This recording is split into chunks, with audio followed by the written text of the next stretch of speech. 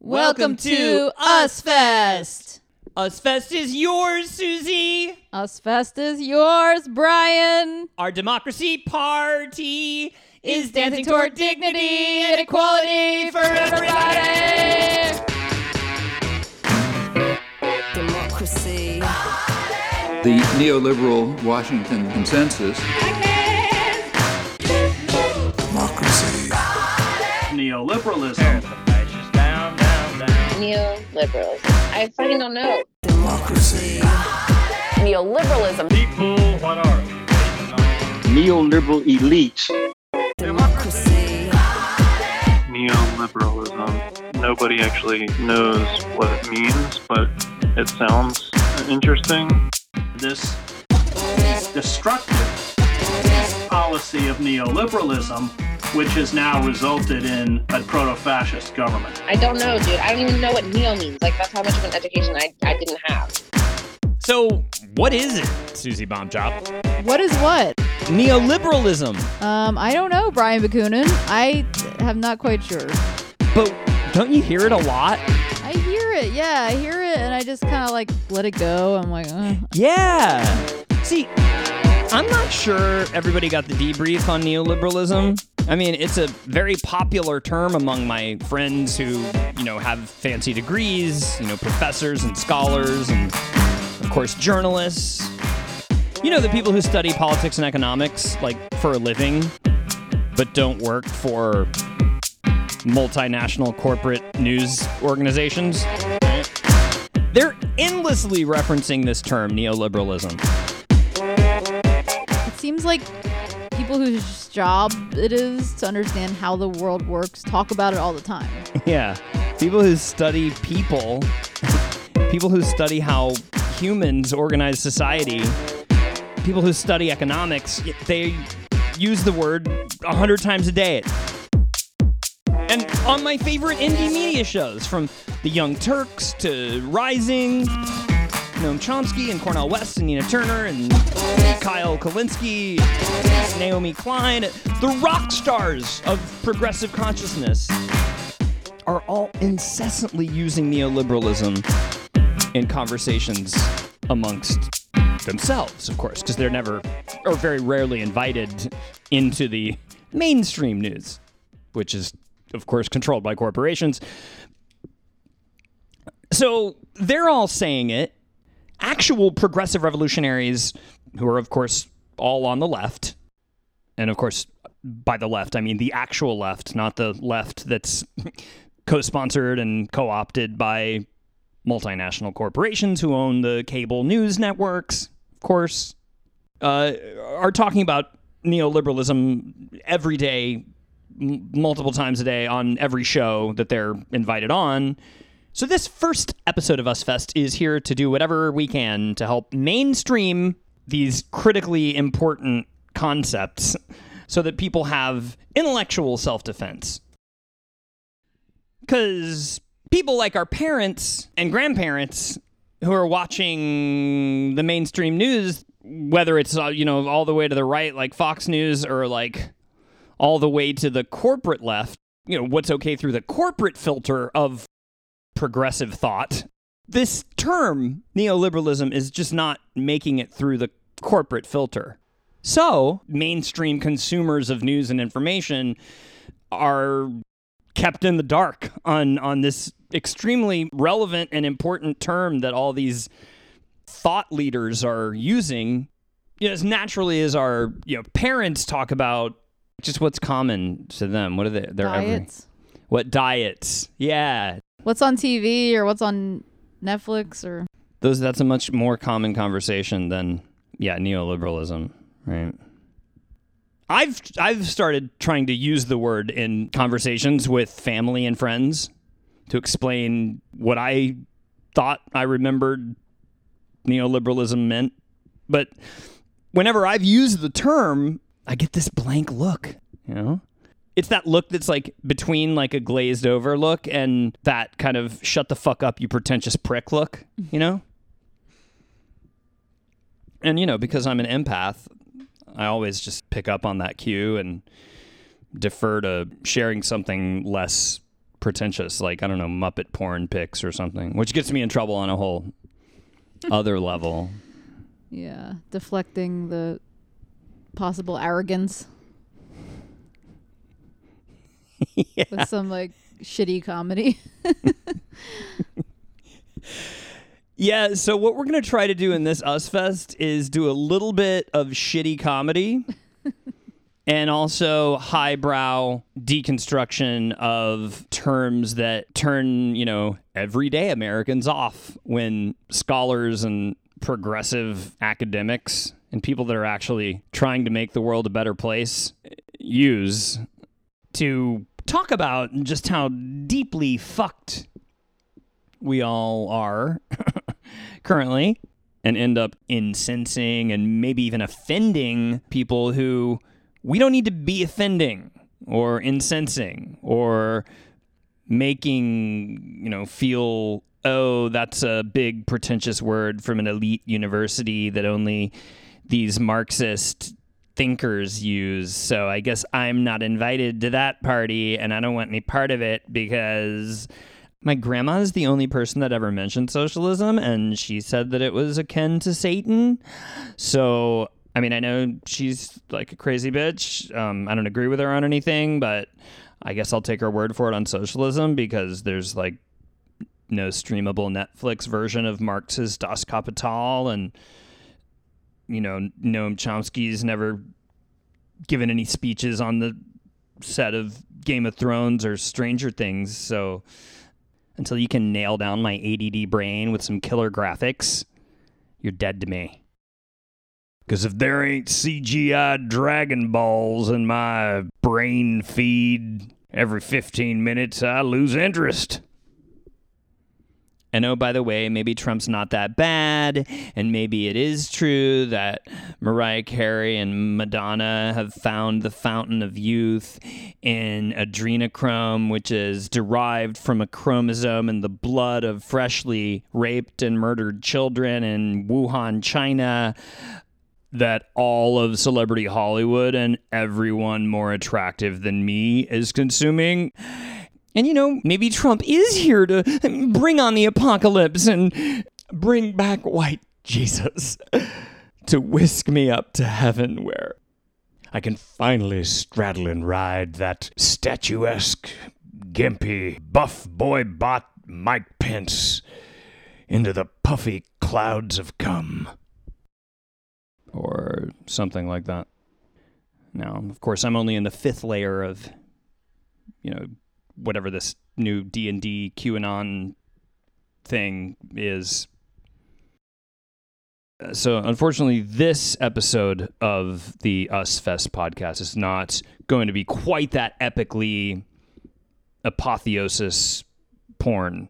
It's going to be far easier to comprehend and understand than QAnon, but probably not as dragon-esque, all right?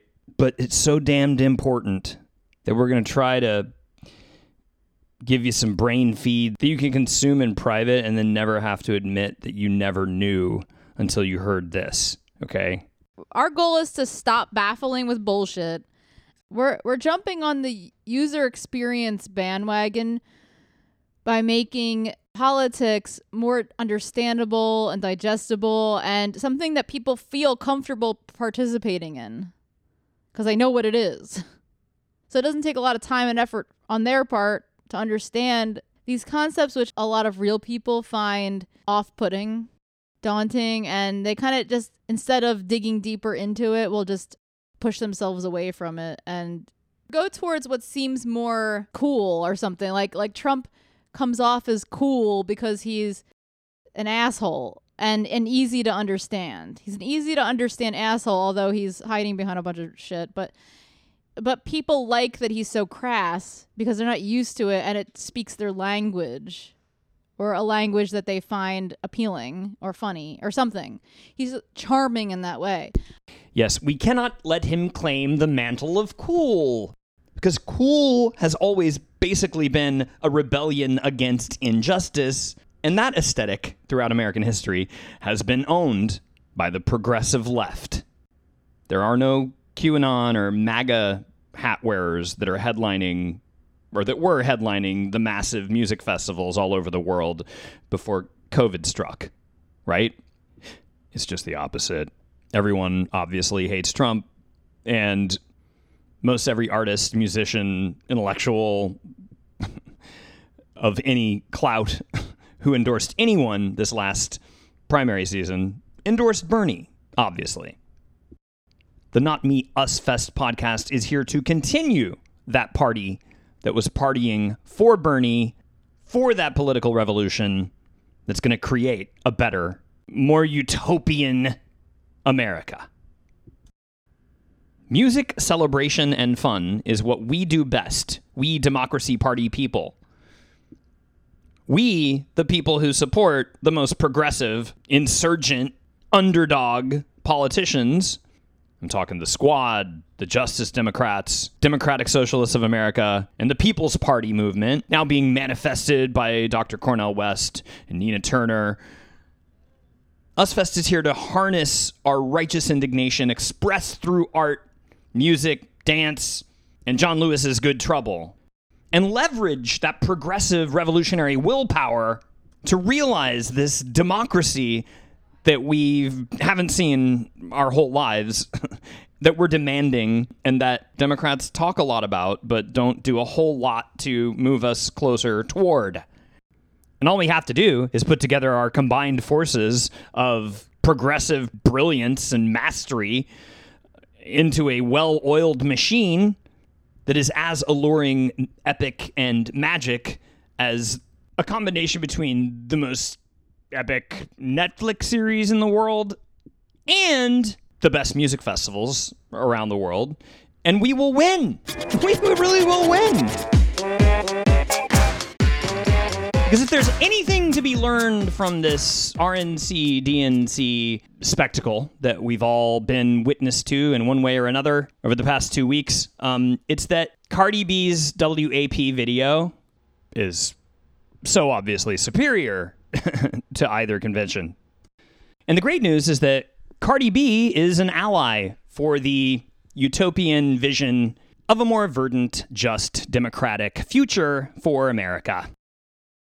So again, just to be clear, the lesson from the RNC and the DNC is that compared to Cardi B and the WAP, RNC and the DNC suck D.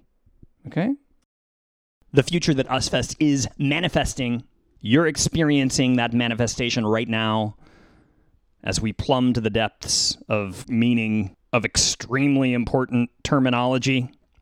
The most righteously indignant, smartest people in the world, that, I realized, again, not a whole lot of people who I know who are brilliant, talented, gifted in their own rights, but don't, crawl up the ass of the political world every day, know or care to know.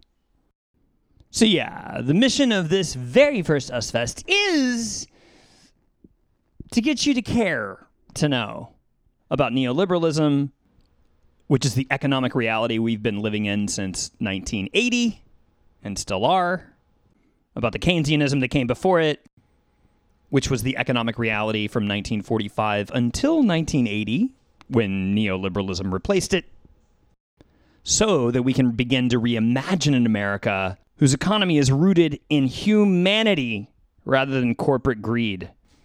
Because here on the UsFest playground, we take politics as seriously as we take celebration and dance and consciousness expansion, okay? Because remember, we've got to party as hard as we protest. Fight for your right to party, party for your right to fight. Yes? That's some UsFestisms right there for all the Democracy Party people. Let's do this. We've assembled a dynamite real people panel to get their pulse on neoliberalism. What started as the cum stain of Milton Friedman, but has become the bipartisan shit stain we can't ever seem to wash out of our economic panties, America. Neoliberalism. It's very rarely slipped into conversations that you see on pundit corporate news TV, unlike when on Friday, August 21st, Nina Turner, being interviewed by Anderson Cooper, slipped the word in through the filter. Understanding very clearly that we got two dragons we got to slay. We got to slay the dragon of neo-fascism and slay the dragon of neoliberalism, and the progressive movement is here for it.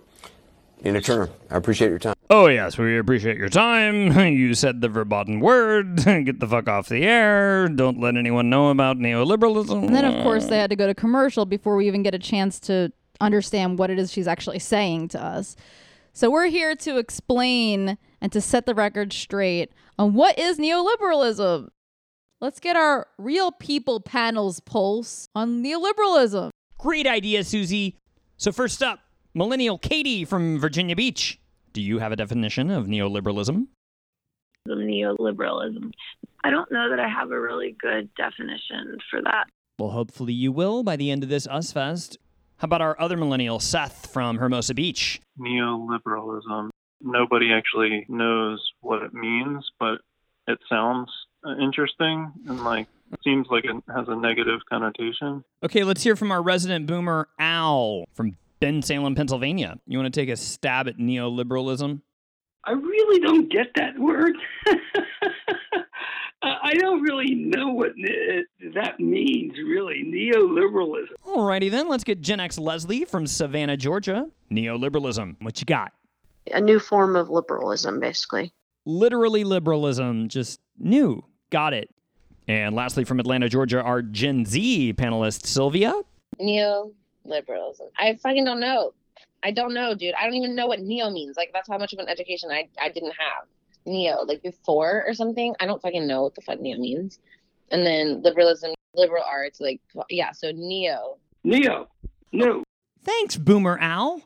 So it's new liberal things, new positive for the people, happy liberal rights, for all the people or some shit. New stuff. I don't fucking know, dude. I don't know. Okay, so it's clear. Real people are not as familiar with the term neoliberalism and all that it portends as many of my favorite leftist intellectuals assume people are. Because as Noam Chomsky was talking about in this speech I found from 25 years ago, there's something about the word neoliberalism that's kind of misleading. The term neoliberalism suggests a system of principles that is in the first place new, and in the second place based on classical liberal ideas. So when it comes to the doctrines of neoliberalism, is it new? Is it liberal? The operative doctrines are not at all new, and they are very remote, in my opinion, from the leading ideas that animated the classical liberal tradition since the Enlightenment. Okay, so by now, are most real people who don't prefer twisting their brain into unnecessary pretzels following here? The doctrines of neoliberalism, which literally translates as new liberalism, are neither new nor liberal. Okay. So, Susie, can we get a definition of neoliberalism? Okay, so here's the definition. It's generally associated with the policies of economic liberalization. Okay, stop right there. So it's about economic liberalism rather than human liberalism. Okay, continue. Neoliberalism is policies of economic liberalization, including privatization, deregulation, globalization, free trade, austerity, and reductions in government spending in order to increase the role of the private sector in the economy and society. So clearly that sounds more like the opposite of liberalism. This isn't liberalism. This is libertarianism. Add the word libertarian to the term neoliberalism so that instead of a 7-syllable word, it can become an 11-syllable word. So much fun to say. Libertarian neoliberalism. And it'll be fun for kids because it's like a tongue twister. How many times can you say it in a row, right? Because I'm sure real people have a far better understanding of libertarianism. Right, Real People panel? Oh, is the Real People panel still with us? I believe they are. Libertarian, Gen X Leslie. Okay, libertarianism. To me, that is, I feel like a libertarian sides a little bit more financially, fiscally with conservatives. Yeah, and what happens to government in a libertarian's wet dream? I guess all government agencies would be privatized if they could have their way, right? If that's your sense of libertarianism, then that's all that matters on UsFest right now. As for you, Millennial Katie, libertarianism. I feel like libertarians love the idea of like the Republican freedom from the government and like autonomy to make decisions. The market will kind of balance itself. It's like this, like, in a perfect vacuum, humans would be good. So let's pretend that humans are, and we want less government. Less government, indeed. How about our resident Zoomer, Sylvia, libertarianism? I know plenty of libertarians. I said libertarian. It's not that funny. Boomer, Al, what's your sense of libertarianism? Selfishness of the capitalistic system with no controls. If you have a lot of money, if you have a lot of possessions, you're great. But if you don't, you're not. But at UsFest, we're all great. Sylvia, Gen Z, is your mouth working better now? This libertarian guy I know used to get upset with my boyfriend about not, being proactive, trying to like start a business and stuff. But I mean, he came from money, and that's the only reason why that libertarian dude was even able to create his own company. Most people can't just get money out of nowhere, so it's quite impossible for the libertarian movement or ideology to be successful amongst all Americans. Somebody's sobering up and getting a little more poignant the deeper we get into this UsFest. And what say you, Millennial Seth, on libertarianism? I mean, it's basically take the power out of the government and try to make it so that the free market dictates everything. Yeah, and perfect. The limitation on that is that you need to have some form of regulatory body, which is the government, in some way, or else you don't have a country, right? Like you just have a coalition of businesses, which are not going to regulate themselves. Then you just literally have a power games type of situation where like the largest and most influential companies are going to rule, and they're going to dictate what happens. People, what are democracy? Okay, so it seems like real people know what libertarianism is. Indeed, Susie, it does seem that they all know what libertarianism is. I mean, they're all agreed on it. I guess a bigger question is, do they? Or do any of us really know what libertarianism it's is? a more complicated, convoluted word and a history. So it started as a far-left socialism close to anarchism. Right, like my namesake, the original Mikhail Bakunin from the mid-19th century, one of the founders of anarchist philosophy, was himself a libertarian. But as you've suggested, that word, libertarian, which started as a progressive leftist philosophy, which was against the state, yes, but also, and this is very importantly, equally against private power. OG libertarians were all about abolition of the state, indeed, but also equally important to the mission of the OG libertarians was abolition of capitalism.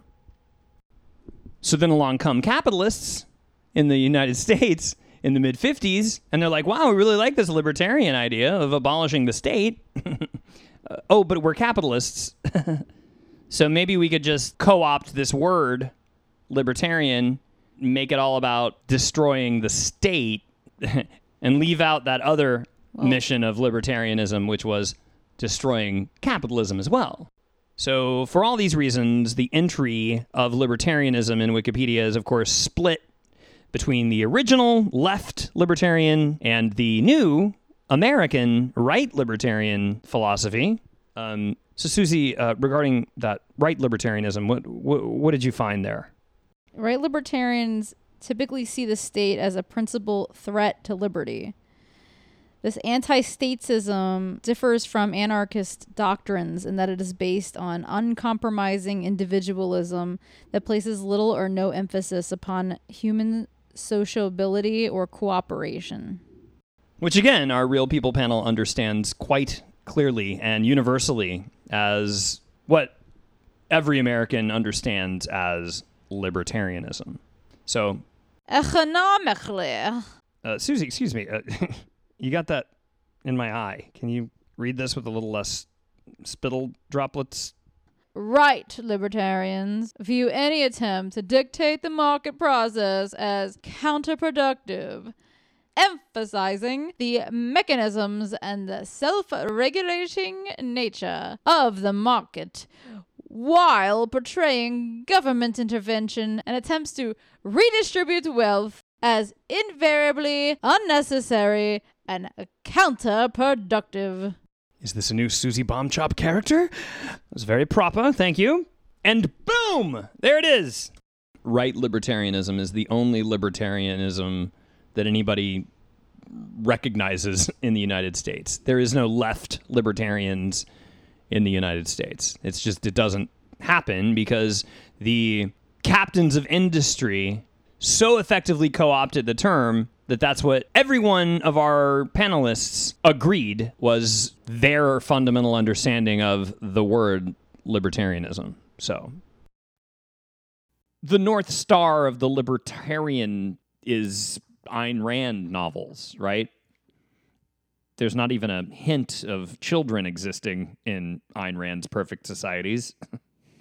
There doesn't seem to be any sex scenes without some form of rape happening, and there's no indigent, there's no disabled, and there seems to be no joy and no humor and no fun, which is why I can't really get through a whole Ayn Rand novel. Yeah. There's no like poetic language, there's nothing funny happening. There's no fun happening. Rich people. It's just rich people dominating each other. Yeah, it's like shitty. I don't want to live in that reality.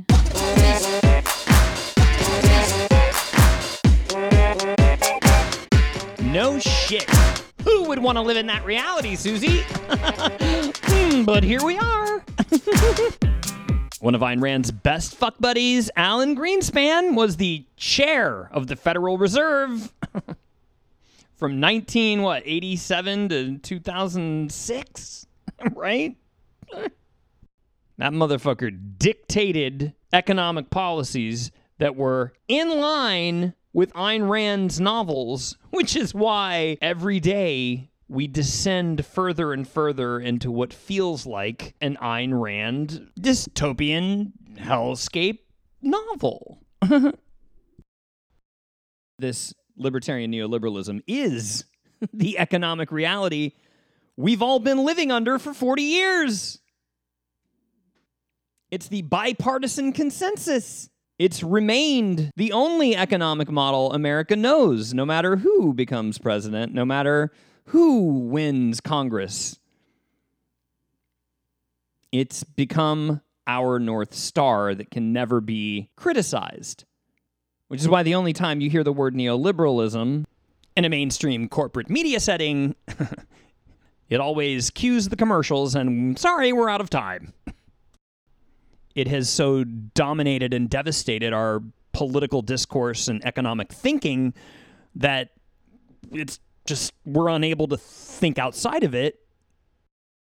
And should it ever be brought up, it has to be tamped down almost as immediately for the past 40 years. So again, to be clear, neoliberalism as economic reality transpired before I got my first pubic hair, okay? It all started in 1980 up till now. We are living through the pandemic in the era of neoliberalism. So what came before libertarian neoliberalism? That's a very relevant and appropriate question to ask, Susie. And I've only discovered the answer to that pursuing the content of this very UsFest podcast. And the answer to that question is Keynesianism. Keynesianism? Yeah. Libertarian neoliberalism displaced and replaced embedded liberalism, also called Keynesianism. No, should we get the Real People Panel's pulse on Keynesianism? Yeah, let's do it. Okay, so let's start with our millennial male, Seth. You know Keynesianism, yes? No, who uses that? I've never heard that word before. Okay. Let's go to Big Boomer Al. Keynesian economics. No, I never heard of that.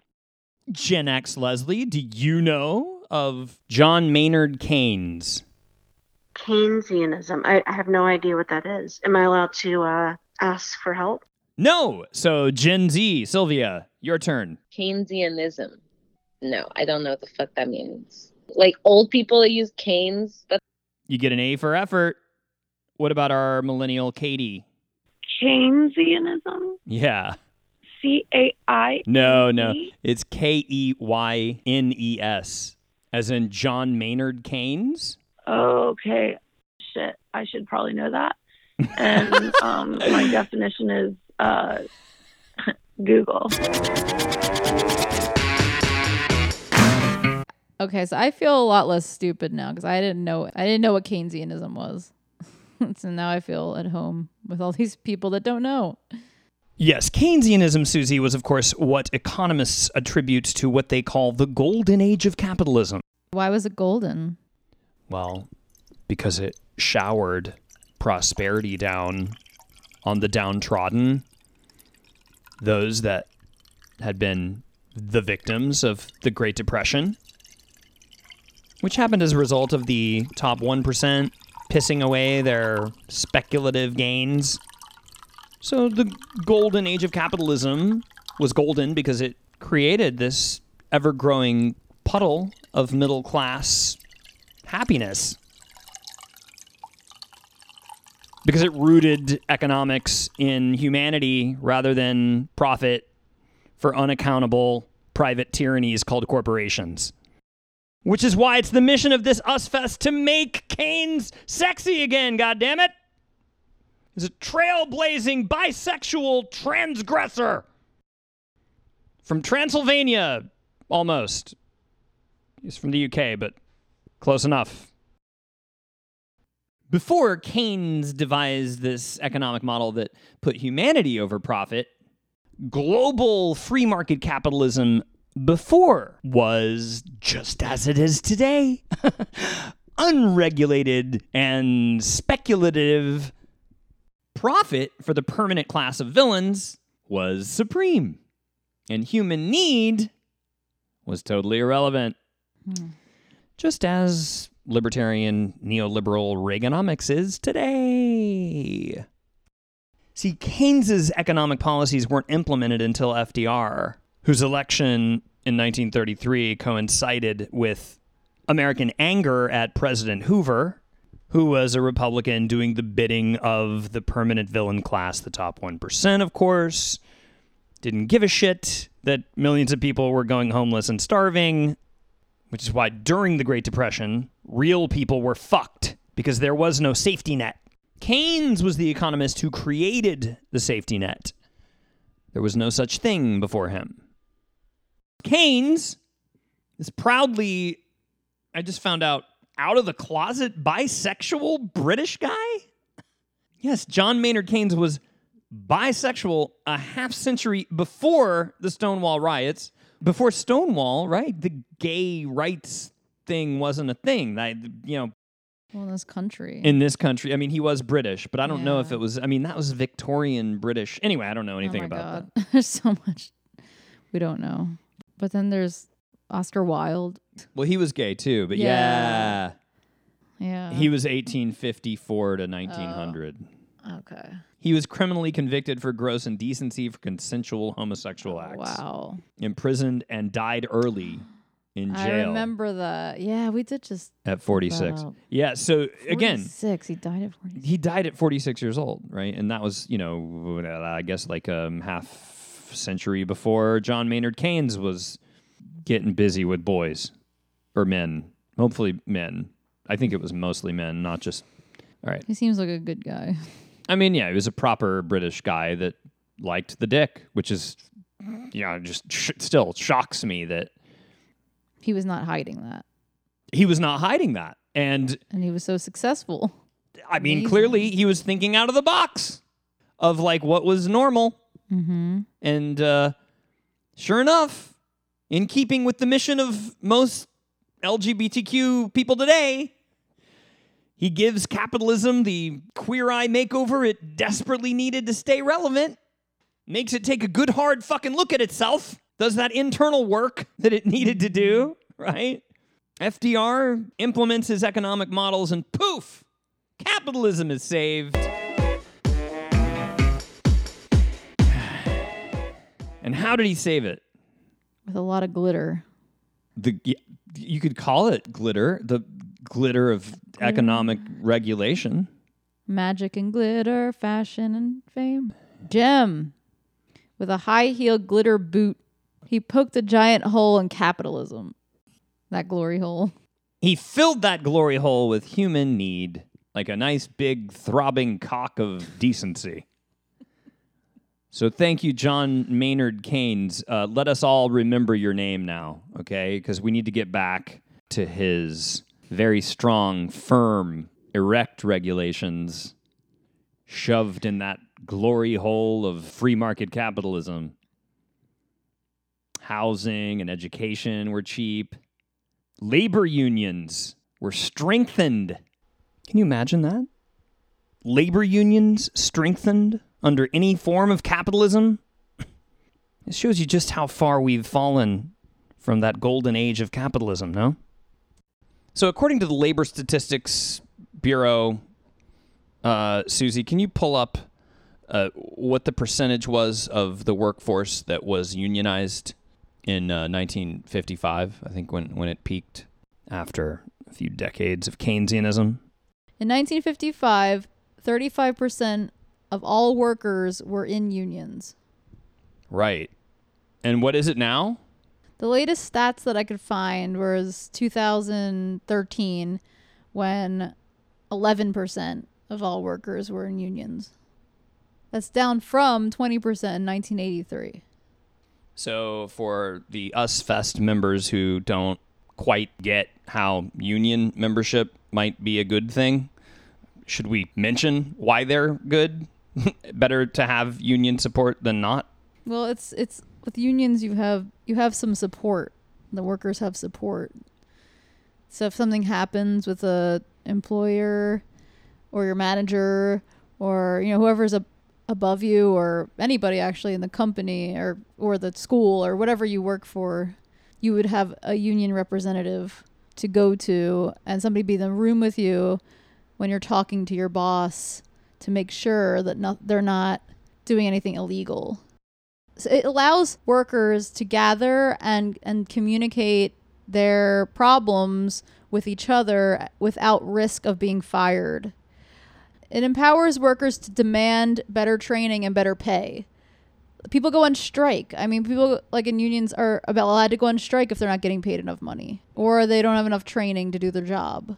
Right. And now, like the last few times I've gotten fired, there's never a union representative in the room because, of course, unions have been gutted. And instead, there's always that professionally friendly HR professional. And they don't seem to do a whole lot to back the worker. Yeah. I don't know what the purpose is other than onboard people or the opposite. Firing them. Fire them. Right. Or communicate with employees about how they're going to be fired. Yeah.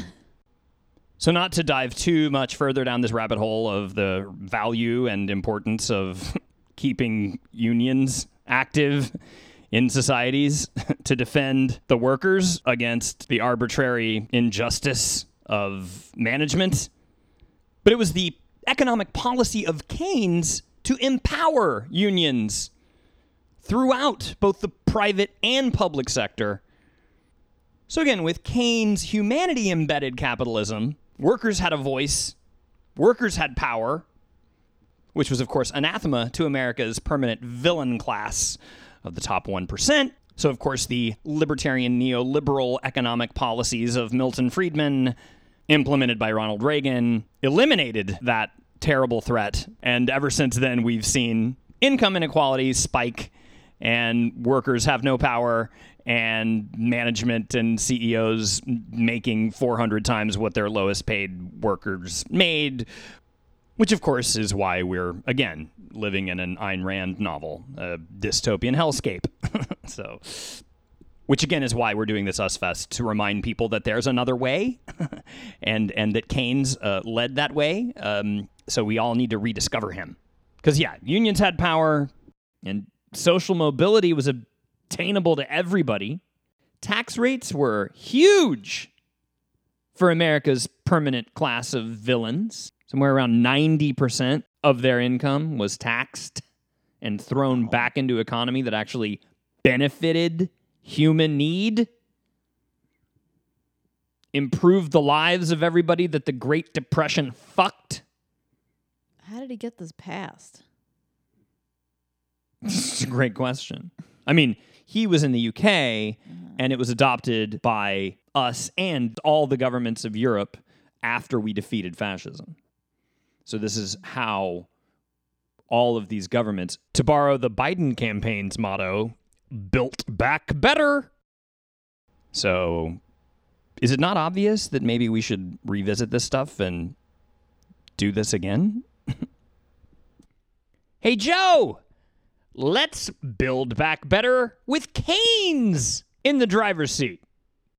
I mean, we're literally fighting fascism again. Domestic fascism. Let's borrow a script from the greatest generation and return the economy to serving human need instead of corporate greed, just as FDR did when he implemented Keynesian economics to both get us out of the Great Depression and to defeat the fascism of his time. John Maynard Keynes not only proved that he could be fabulous in a time when homophobia was rampant, but also that the government could spend on public works and welfare programs and not only benefit the overwhelming majority of the citizens of those countries where his policies were implemented, but also build the economy.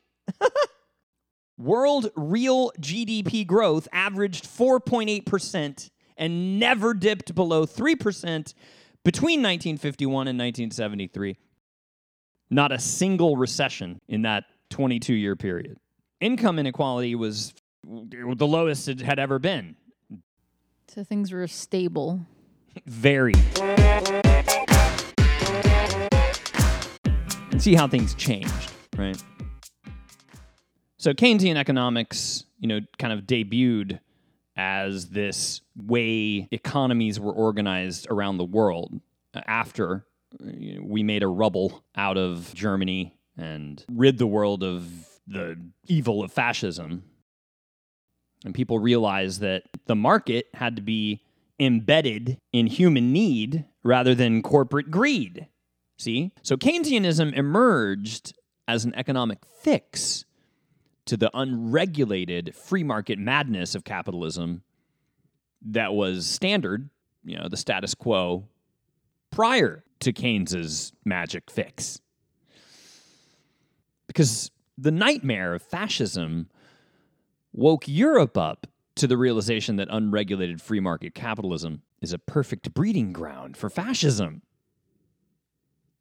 Now, since World War II didn't turn any of our cities into rubble, Americans weren't nearly as hungry for a new system that might ensure fascism never happens again. And it's no secret that we had our own fascism. The bitter sons of Confederates who implemented Jim Crow. And because we've never really had to publicly atone for the sins of Confederacy and slavery. You know, like Europe had to do after it crawled itself out of the rubble that was created because of its far-right fascism. We are where we are now. But at least in theory for a time, even we, way back when killing fascists was cool in America, joined Europe in their pursuit of this new economic fix. Even if these new economic ideas were coming out of the mind of this very out-of-the-box, out-of-the-closet, proudly bisexual British dude in the 1940s, 3 decades before anyone would even acknowledge that there was a closet in America, right? Keynes was a trailblazer on so many levels. It's just astonishing. So I think we need to breathe some divine life back into the ghost of John Maynard Keynes and get him back here. Because it was his economic model, his Queer Eye makeover of capitalism that was embraced and adopted by the West after World War II, which created the middle class and improved quality of life for more people than at any time in human history. Normal before Keynes was what we've come to accept as normal today. Swelling ranks of impoverished people and a top 1% whose wealth grows more and more obscene by the second. And when that's normal, when unregulated free market fundamentalism is the unquestioned status quo of both parties for decades, just as it was from, the 1850s and 60s right up through the 1920s, it creates these perfect conditions for fascist strongmen to arise. And if we think Trump's a nightmare, who's like an incompetent wannabe tin-pot dictator from the Banana Republic, wait until we get what I guarantee is being cooked up right now in the back rooms of Fox News, the Tucker Carlson, Candace Owens 2024 ticket, or the Nikki Haley, Josh Hawley ticket.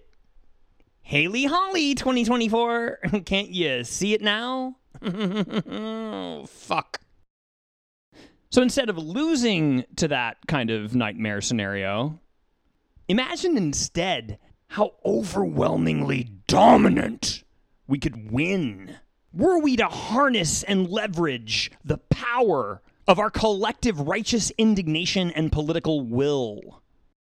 Of every artist around the world who supports LGBTQ rights, women's rights, environmental justice, Black Lives Matter, Medicare for all, Green New Deal, tuition-free college, an updated version of FDR's second Bill of Rights that he never got to see realized because he died before he could pass it.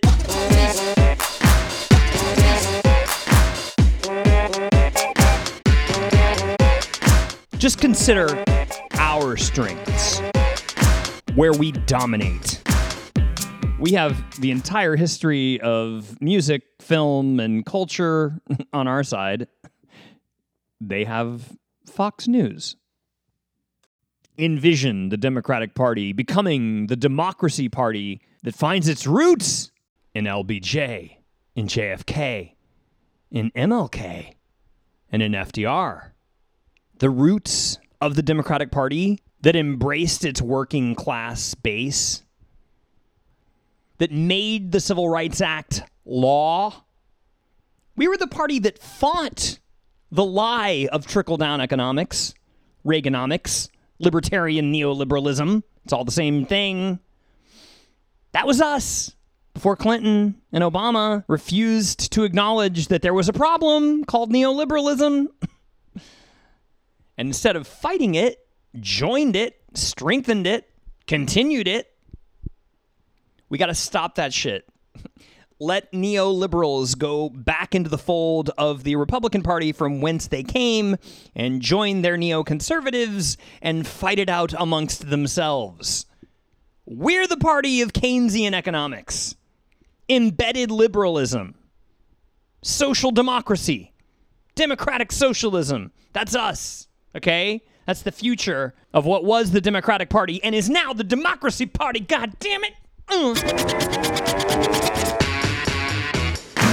One of my favorite current authors right now, Anand Giridharadas, was on Andrew Yang's show recently and addressed an issue that frustrates him as much as it frustrates me about this seemingly incongruent disconnect from our vision and our capacity to storytell and to help others see and share our vision versus our inability to do that.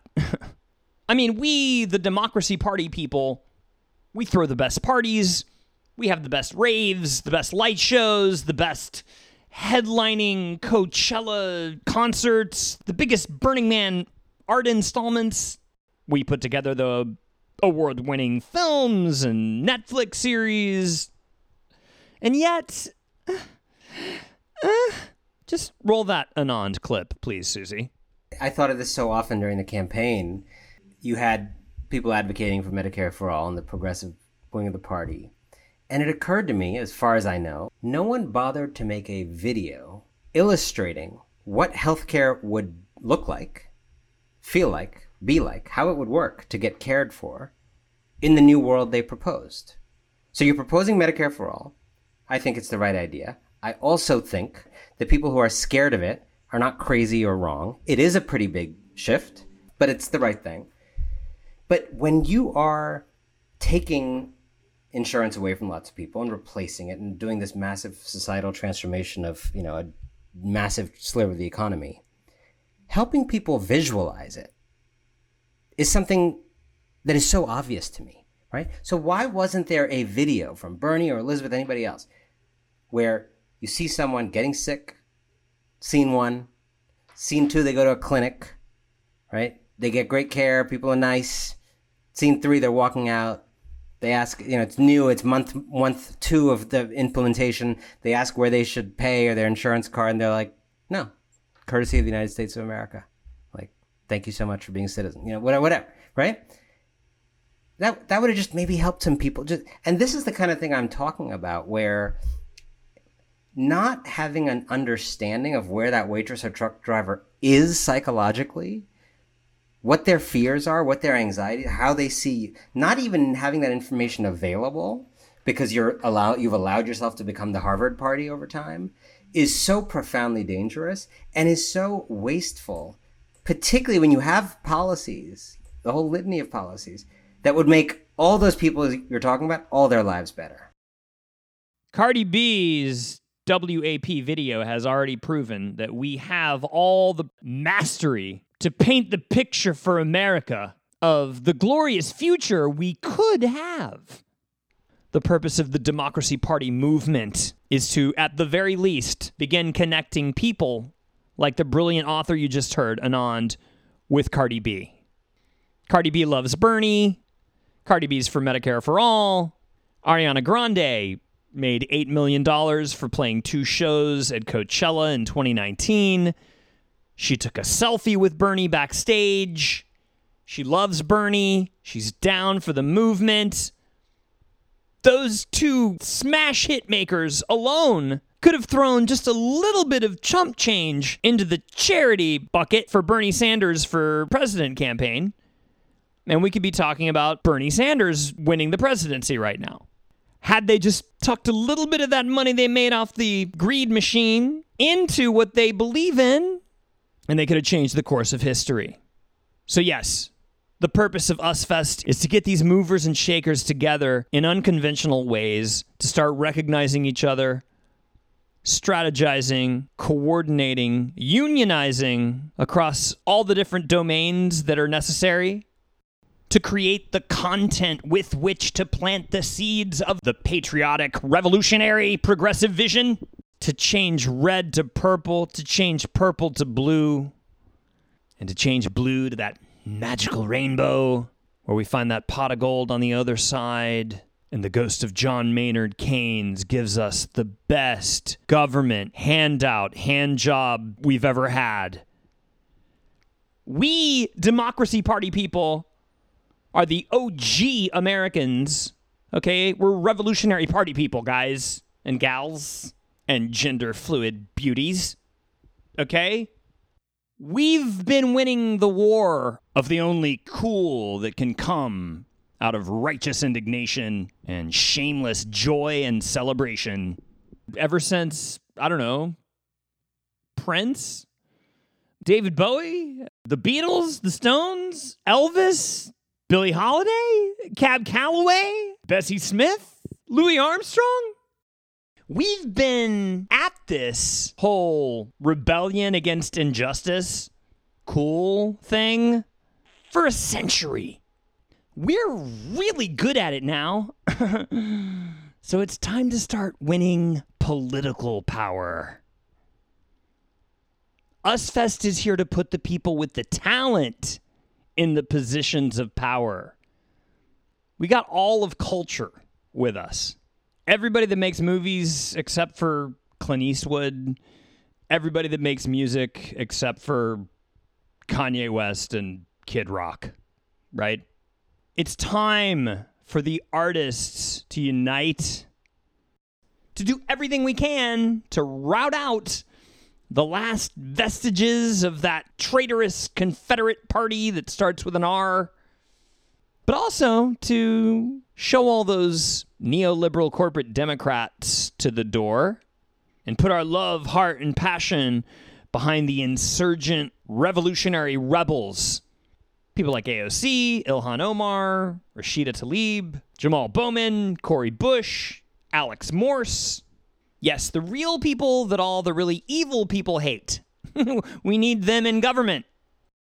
And if we harness and leverage the willpower of the American artist community, or hell, the global artist community, if we can make UsFest democracy parties happen all over the country, we can do this.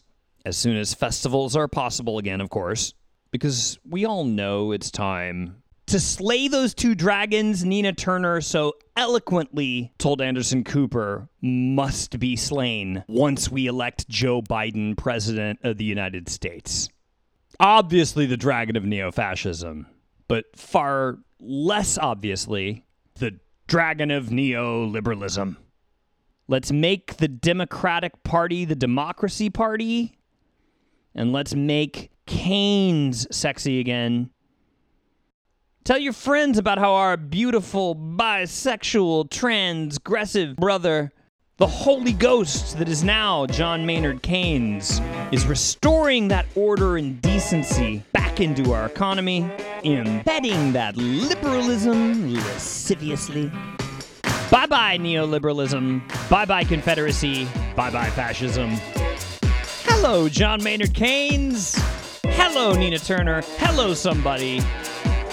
Thank you for joining me, Brian Bakunin, and my bomb-chopping co-host, Susie Bombchop, on this, the first ever UsFest podcast. Okay, thanks so much to our Real People panel. Boomer Al from Bensalem, PA. Millennial Katie from Virginia Beach. Millennial Seth from Hermosa Beach, California. Gen X Leslie from Savannah, Georgia. And Gen Z Sylvia from Atlanta.